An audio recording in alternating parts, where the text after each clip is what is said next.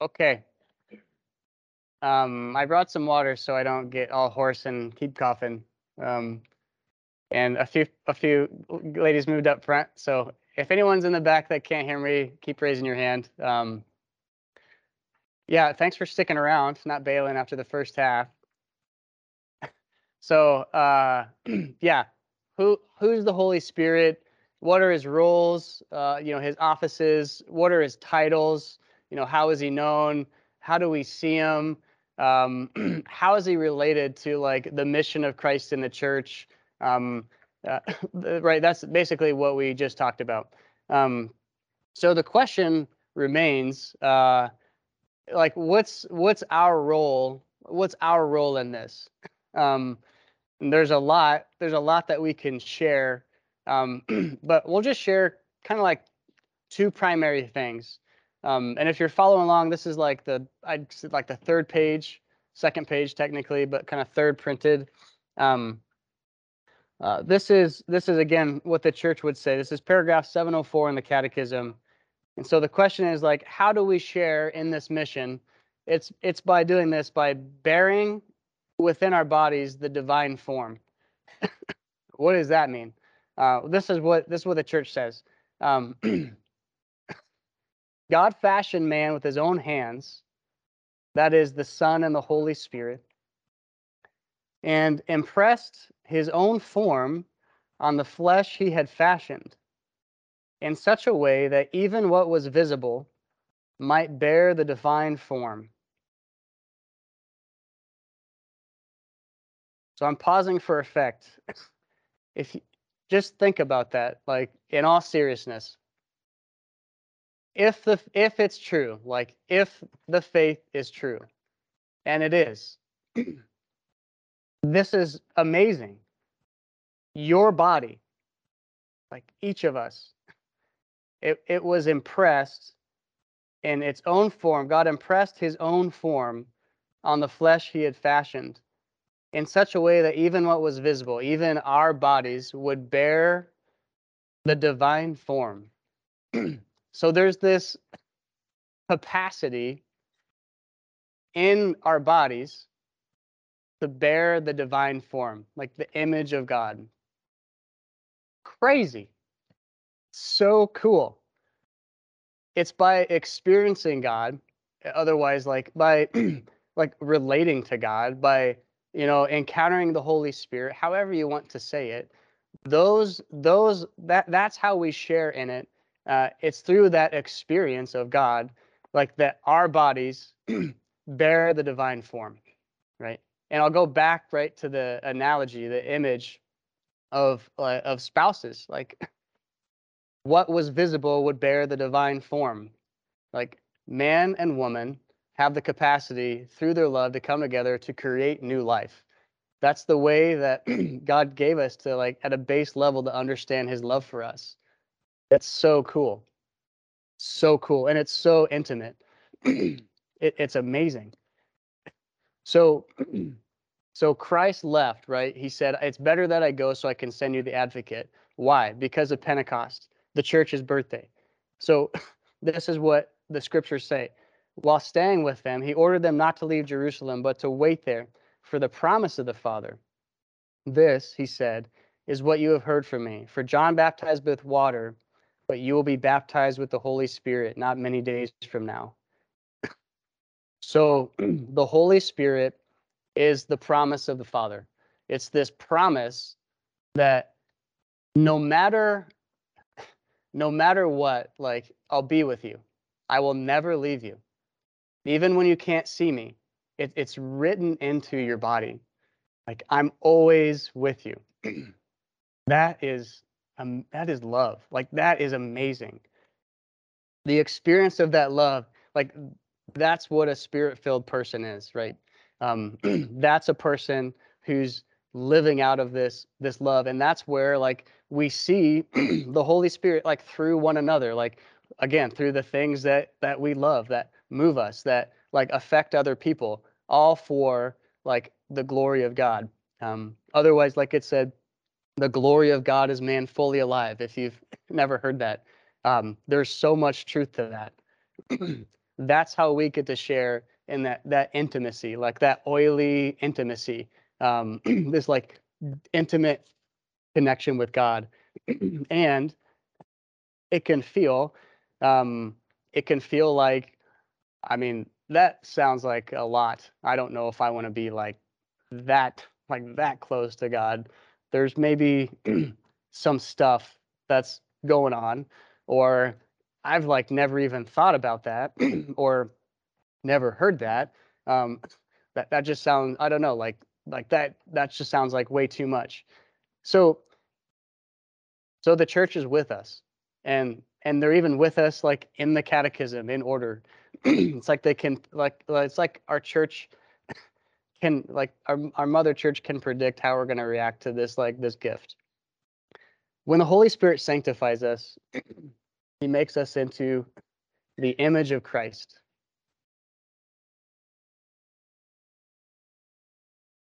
So we begin to regain the heritage that we were given in the beginning in humanity that we lost. And he does this by bestowing gifts on his children. And he takes us by the hand to build us up into what we're made for. So he does this by giving us these like these little gifts so we can start to see him, start to feel like, okay, like maybe I can maybe I can like creak the door a little bit more. Um, maybe. So this is how it works. God is love. Love is his first gift, containing all the others. Um, that's the base. But because we're dead or at least wounded through sin, the first effect of the gift of love is the forgiveness of our sins. So that's where we start. That's where we start, and that makes sense. The communion of the Holy Spirit in the church restores the baptized to the divine likeness lost through sin. You remember when I said that earlier, right? We retain the image, we lost the likeness. It wasn't something I made up because it made sense. Like that's the church is telling us, right? Like through that, we're restored to divine likeness in the forgiveness of our sins. So we can actually be like, you go into the confessional, you come out forgiven, you are again the image and the likeness of God. So cool. Like you have the capacity, like in you, it's like what God intended from the beginning in that moment. So cool. And so then what does he do? He gives us the pledge or the first fruits of our inheritance, the very life of the Holy Trinity, which is to love as God has loved us. And this is made possible because we've received power from the Holy Spirit. What kind of power? Power to be a gift. That's the kind of power that we're given. So we're given like this likeness through the likeness, which comes from a forgiveness of sins. God says like, you don't need to just stay there. It's not about it's not about like these things that you did that like need correcting. It's an actual like spiritual growth, similar like how our bodies grow and develop throughout time. God is he's giving us those opportunities spiritually throughout our spiritual life, and he gives us this power to be like him, to be a gift, and to like it, like to enjoy it. And so this is the last bit in italics. Through the Holy Spirit, we are, all right, ready. There's a long list. We're restored to paradise, led back to the kingdom of heaven, adopted as children, given confidence to call God Father, and to share in Christ's grace, called children of light, and given a share in eternal glory. Doesn't that sound boring, awful, terrible? Like that's amazing. Like it's the answer to every person's desire for happiness in there. So cool. God's gift, little by little, so that we can receive them. So where do we see it? If that's how we participate, where do we see it? And that's where we get to the church. That's where we see it. The mission of Christ and the Holy Spirit is brought to completion in the church. which is the body of Christ and the temple of the Holy Spirit. So that joint mission that we've been talking about, it brings Christ, the Catechism says, Christ faithful. It brings us to share in this communion with the Father and the Holy Spirit. The Spirit prepares men. He manifests the risen Lord to them, and he makes present the mystery of Christ, but supremely in the Eucharist, in order to reconcile us and to bring us into communion with himself, that we would bear much fruit. So the church's mission is not in addition to that of Christ and the Holy Spirit, but is its sacrament.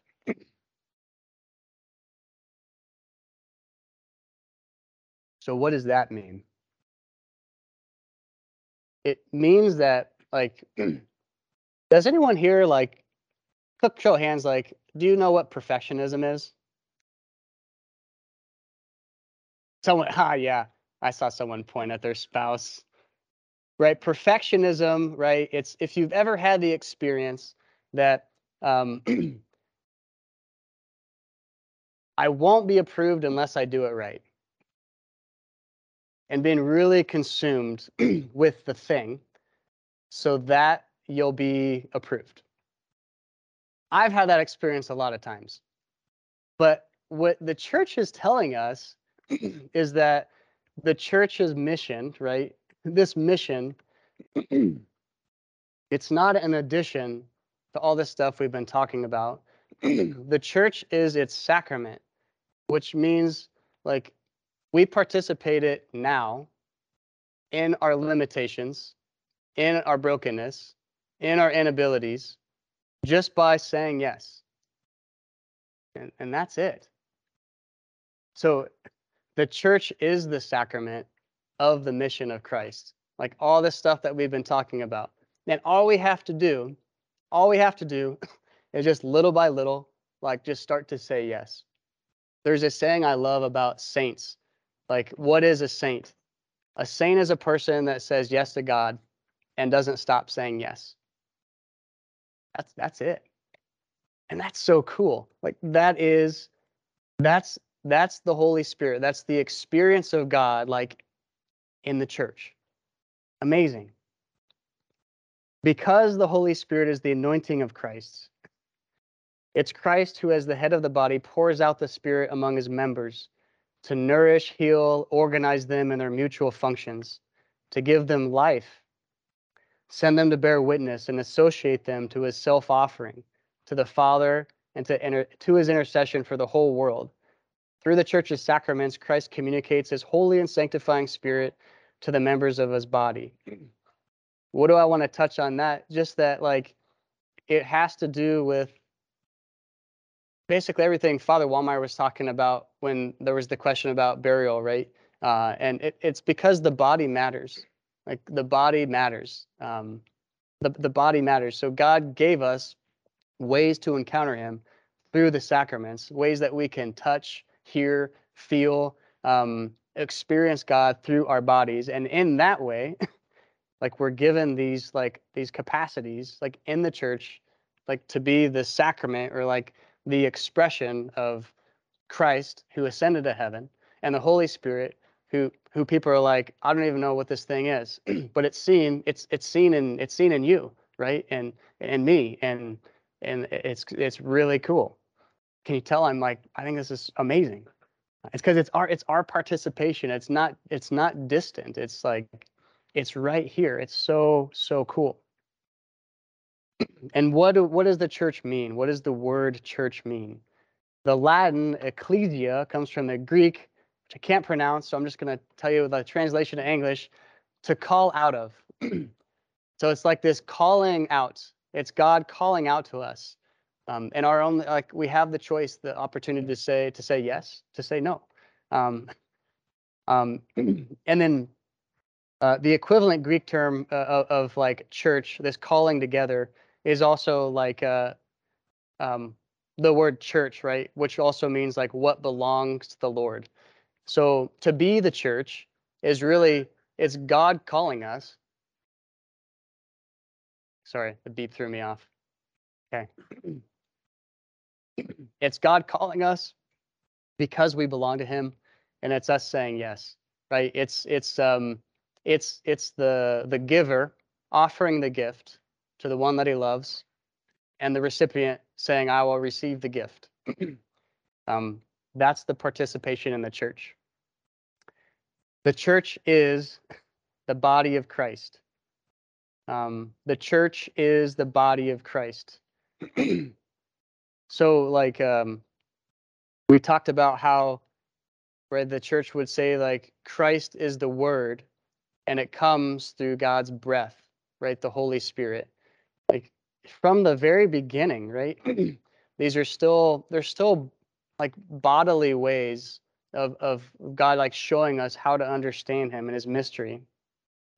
I don't know if you guys knew this about, like, I just think this is really cool as a tangent of, like, all these different ways that seem intangible that are actually tangible.